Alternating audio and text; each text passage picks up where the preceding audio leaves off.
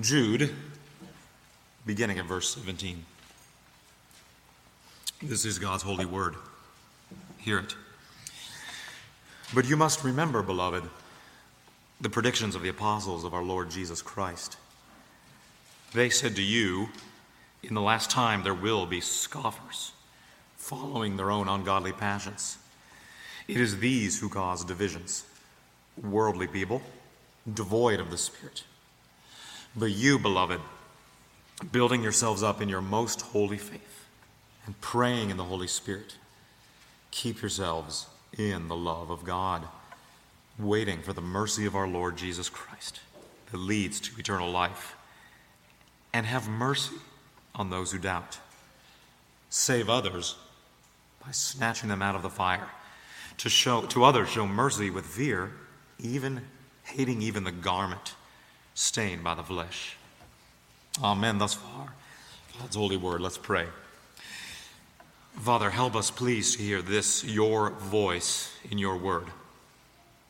Would you make us receptive and responsive to it?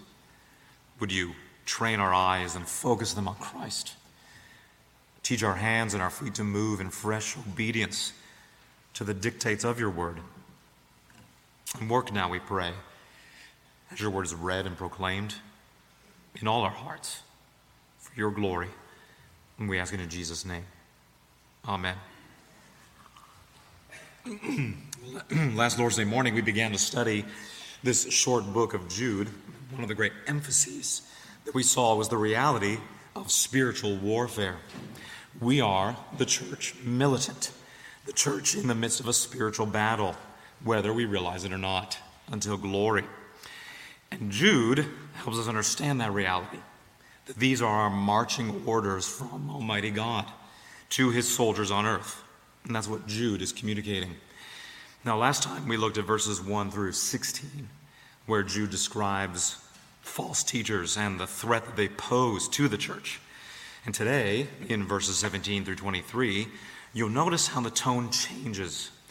In the first 16 verses, Jude has been describing and rebuking the wickedness of the false teachers, rebuking their actions, noting how it poisons the church.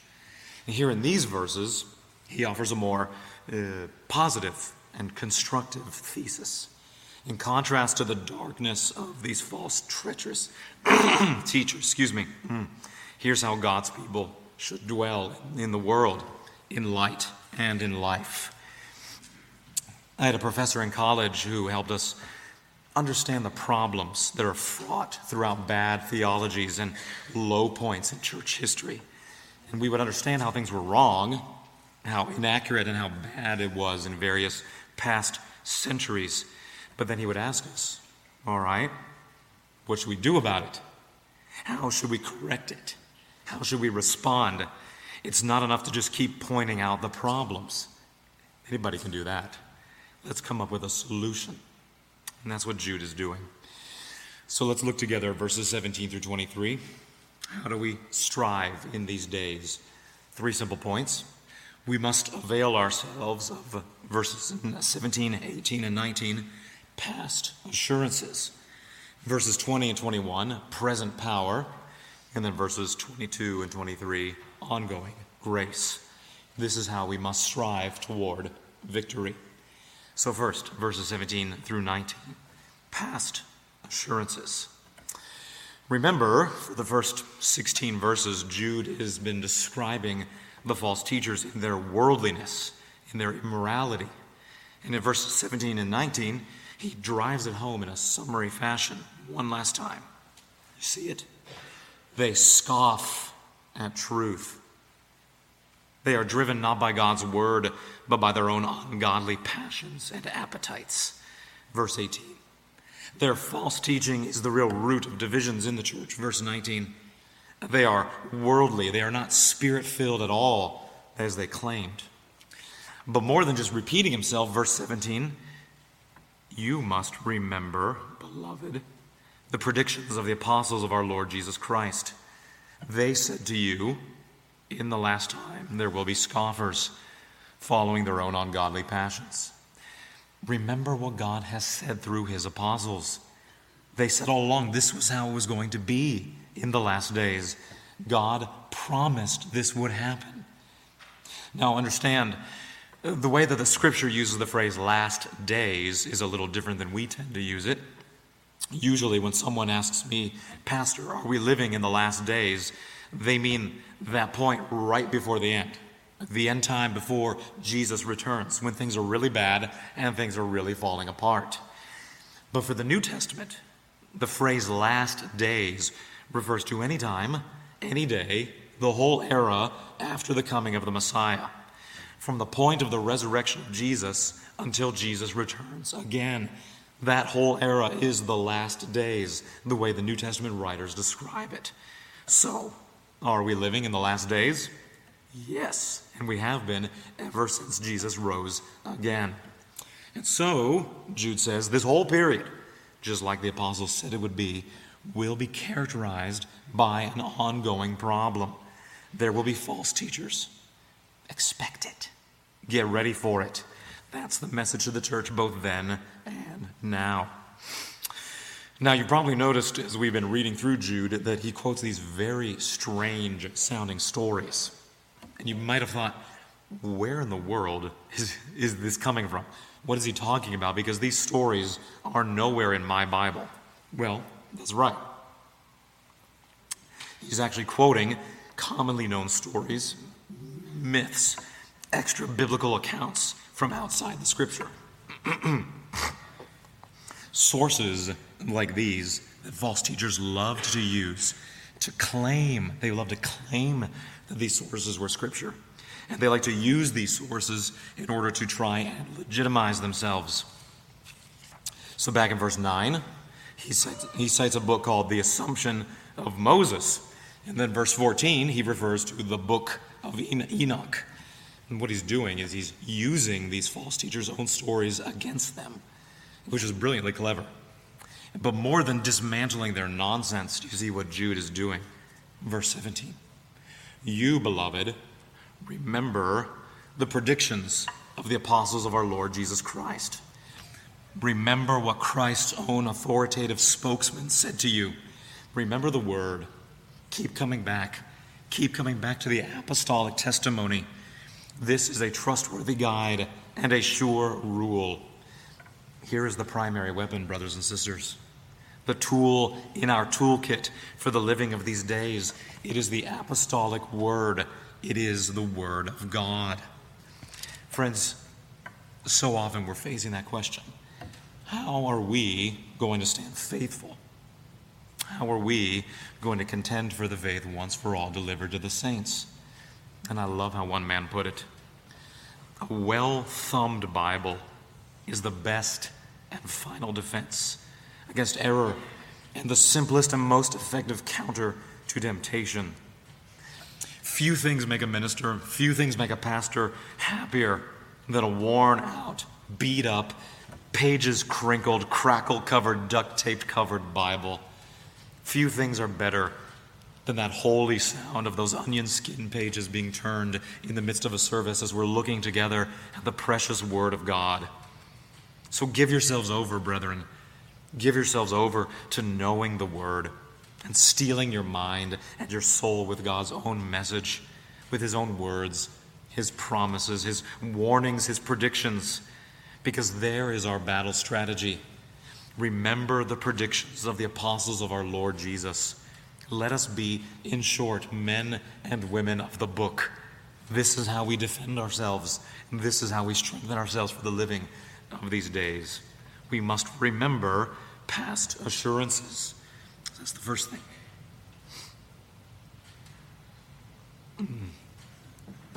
But then secondly, look at verses 20 and 21. We must avail ourselves of present power. Now, there's a bit of a complex argument going on. Verse 21, look at the central imperative. Keep yourselves in the love of God. That's the key command. And how to do that is explained in verse 20 and the second half of verse 21. This is a priority for Jude. You might remember last week we looked at Jude. We looked at verse 1. Jude calls all Christians as beloved in God the Father and kept for Jesus Christ. beloved and kept. That's who we are if we are believers. Nothing can change that. Nothing in all creation. Good news. We are beloved and we are kept in Christ. And yet, verse 21, we must also keep ourselves in the love of God. So you see there's an indicative and an imperative. A command which flows out of that permanent, blessed status. We are beloved. We are kept. And yet, we must also keep ourselves in the love of God. Both are true. One does not cancel out the other. God keeps us in his love, and he does it enabling us to keep ourselves in his love. To put it another way, you're thinking, well, how does that work? To put it another way, one commentator says this: God preserves us by empowering us to persevere in him. We are to work out our salvation with fear and trembling, for God is at work in us to will and to work his good pleasure, for his good pleasure. God is at work in us, so we busy ourselves to work for him. We must keep ourselves in the love of God. Close quote. Friends, that's such an exhortation that we need. How easily we drift. Now, for some of us, the grace of Christ was once so sweet. We loved God's day. We loved God's praises. We loved God's prayers with God's people. We loved giving ourselves over to God's word. But then life happens. Schedules get busy. Marriages get rough. Kids are difficult. Our passions are cooled. The love of communion with Christ and the desire to spend much time in the things of God, that passion has waned. How easy then to cherish some secret sin, to snap at the family, to indulge in that lustful glance, or worse, to excuse our greed and excuse our spite. How easy to drift, brothers and sisters. Keep yourselves in the love of God. It is a vital word of exhortation. Be vigilant. Keep watch over your heart, brethren. Shepherd it constantly. Exercise self-watchfulness.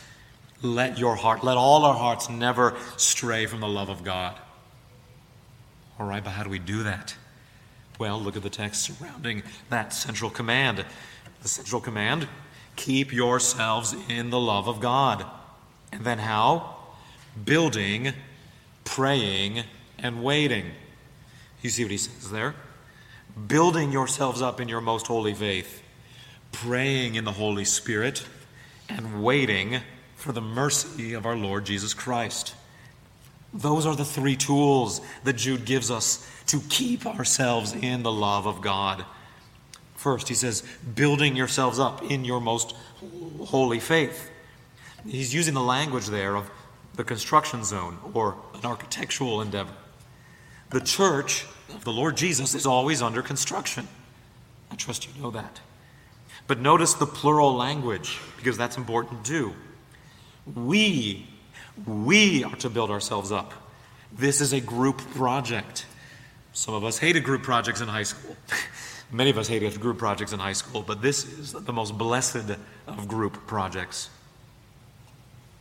Here's the thing. If we are going to mature in Christ, it is something that we must do together, brethren. The New Testament knows nothing of Lone Ranger Christianity, as much as our church culture of North America wants to tell us otherwise. No, you and I need the people of God. You need me, and I need you. Pray for me. Encourage me. I'll do the same for you. Spur me on to love and good works. Ask me how my soul is doing, and I'll do the same for you. And that's exactly what Hebrews 13 exhorts. Do not forsake the assembling of yourselves together, as some are in the habit of doing. Friends, we need the body of Christ around us. We need to gather Lord's Day by Lord's Day. That's why God has given us this day. Our souls need rest. and they need recharge, and they need fuel.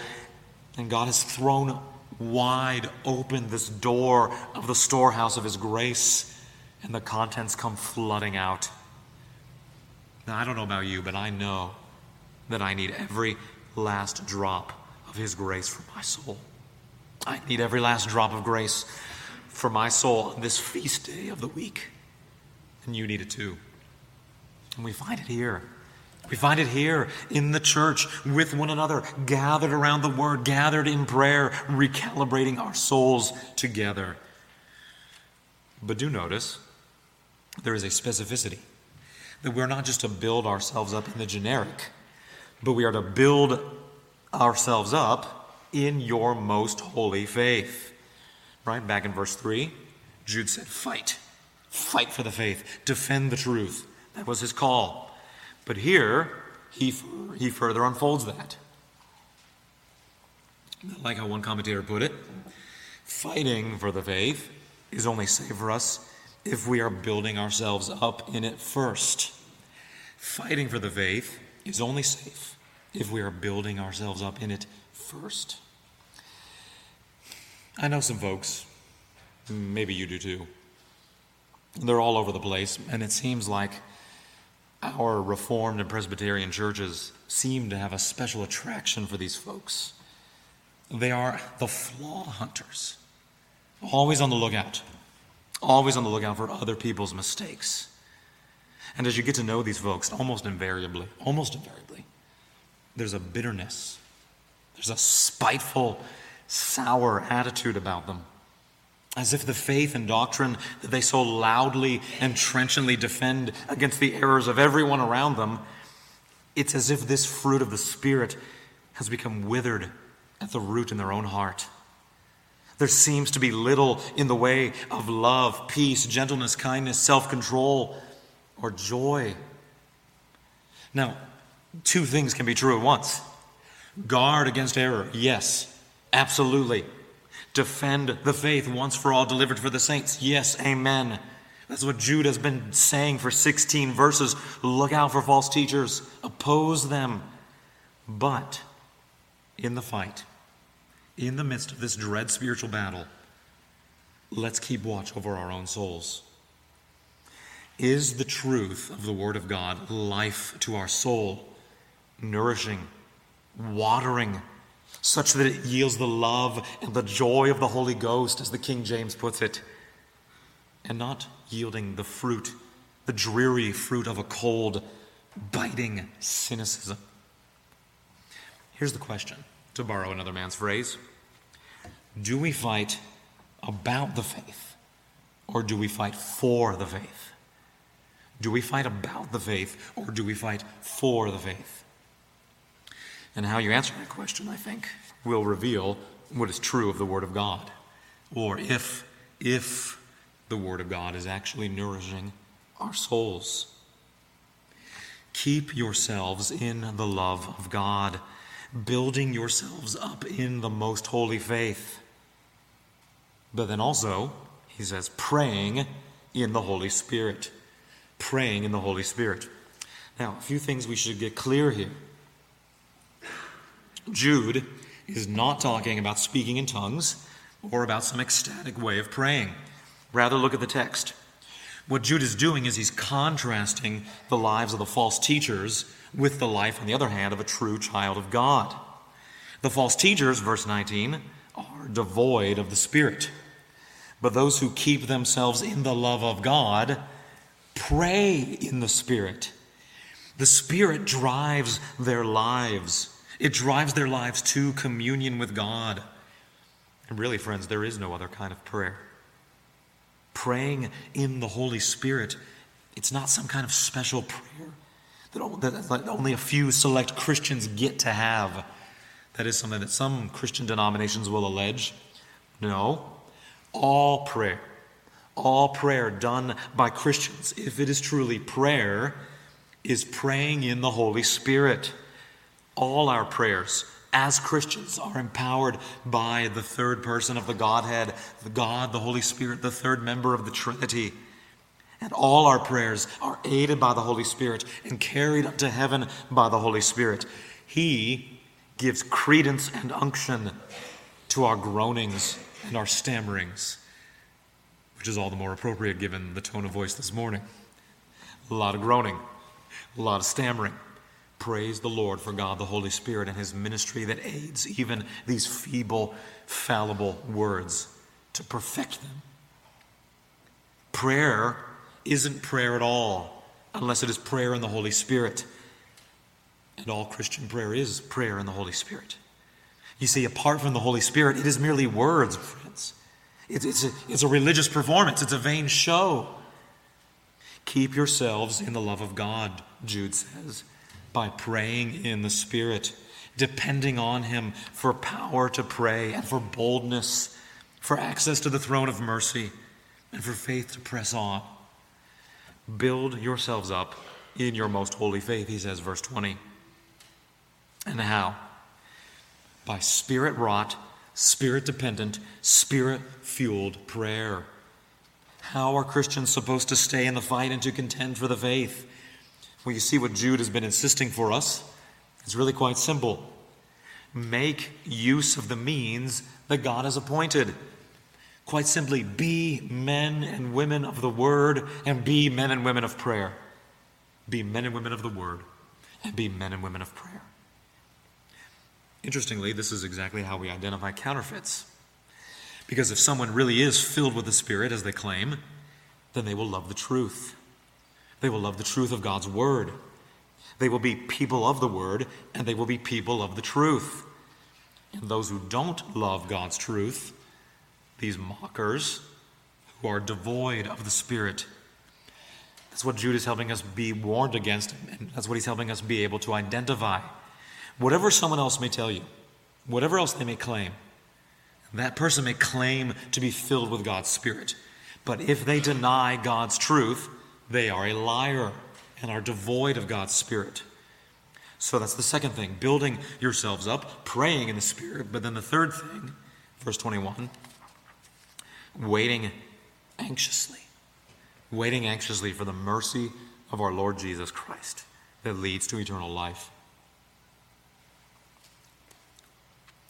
He's referring here to eagerly awaiting the final return of Jesus at the end of the age, where that finally, the last piece of the puzzle, the last chapter in the Lord's plan of salvation for his people, our final redemption will arrive, and we will be ushered into the fullness of everlasting life. Life and salvation, which we enjoy now, brought at last to its fullness when he returns. And Jude is simply calling us to keep our eyes fixed on that coming day.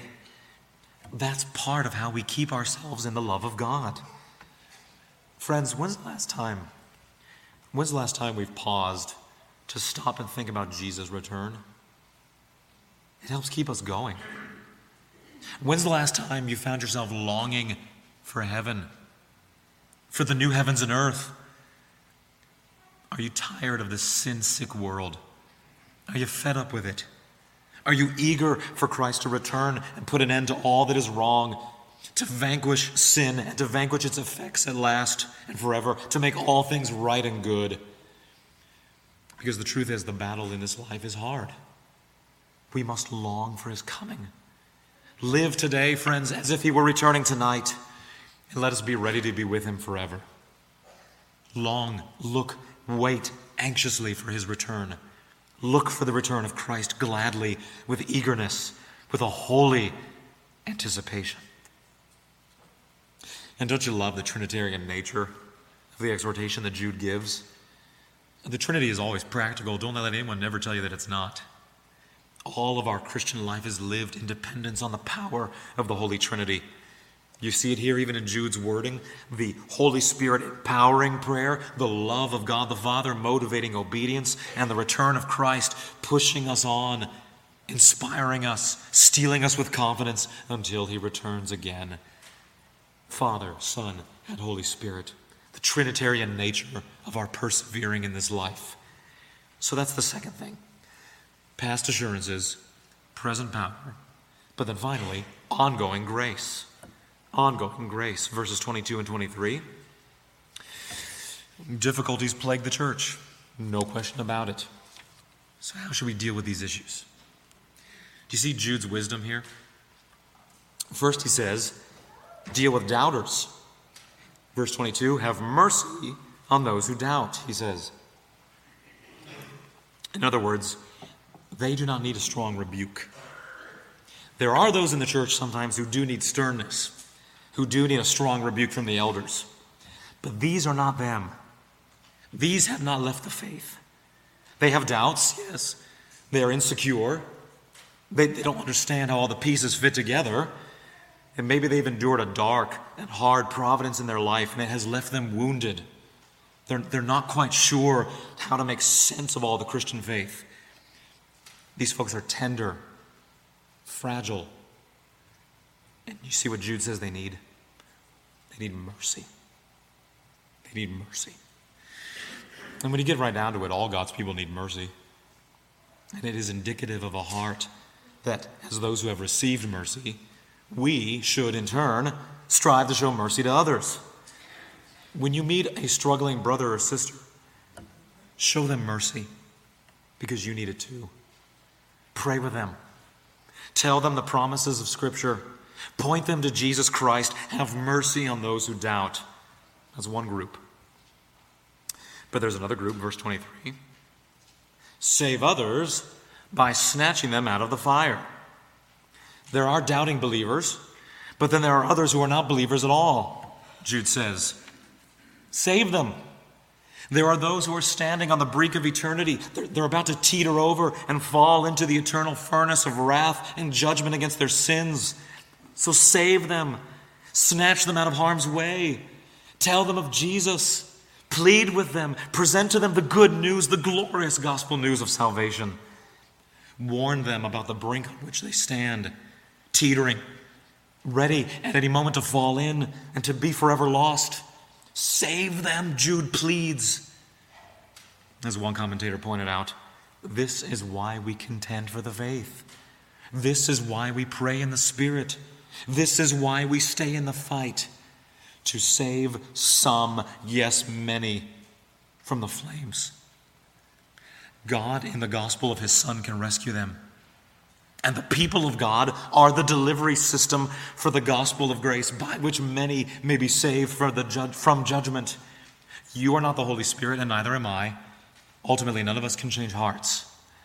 But God is pleased to communicate that good news through you and through me. They need to hear the good news. How are they going to hear it? It's through the church of the Lord Jesus Christ. We have a story to tell to the nations. Save others by snatching them from the fire. But then finally there's a third group. Have mercy on those doubters. Save others by snatching them from the fire. But then thirdly, to others show mercy with fear, hating even the garments stained by the flesh. So mercy again, but this time mixed with fear.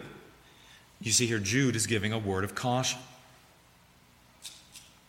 Stained by the flesh seems to indicate that these folks have indulged in some kind of worldliness, and perhaps to the point of infiltrating the church. And Jude is saying, be careful. As you show mercy to those backsliders, take care that temptation doesn't entangle you as well. Beware the snares of temptation yourself. Yes, show mercy with fear, hating, here's the key, even the garments stained by the flesh. Jude is calling for the people of God to have an allergic level of sensitivity to sin. We should be able to smell sin a mile away and do everything we can to inoculate ourselves against it. I often fear that in these days in our culture we have grown so accustomed to worldliness, even in the church, that many times we are immune to it or indifferent to it.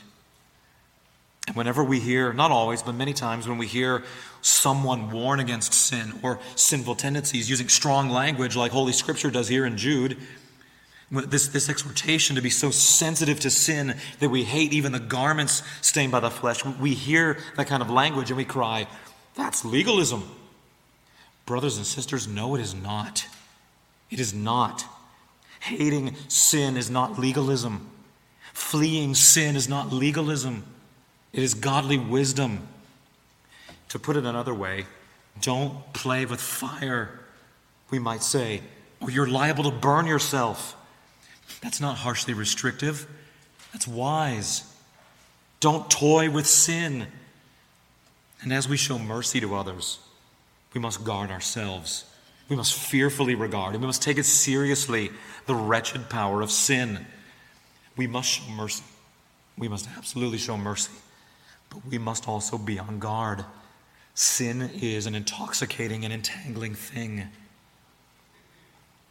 But as we conclude, we must notice that for all the strong words, all the strong warnings, all the rebukes that Jude gives here, it is not done out of spite. It is not done out of harshness or severity. Do you see that? No.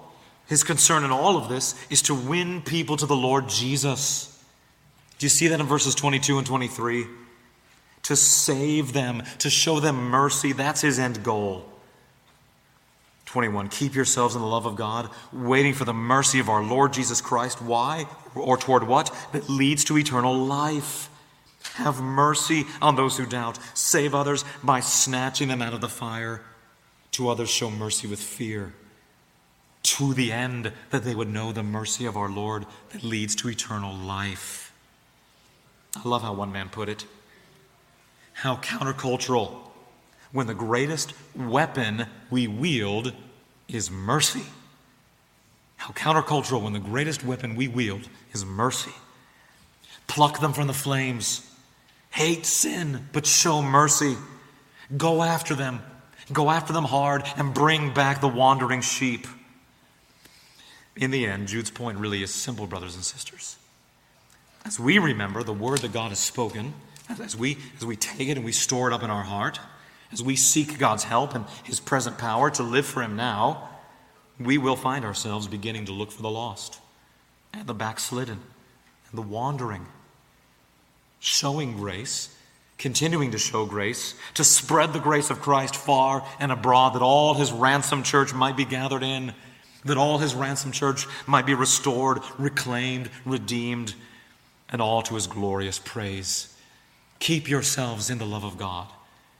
Keep yourselves in the love of God. Guard against sin. Reclaim the wandering sheep. And why?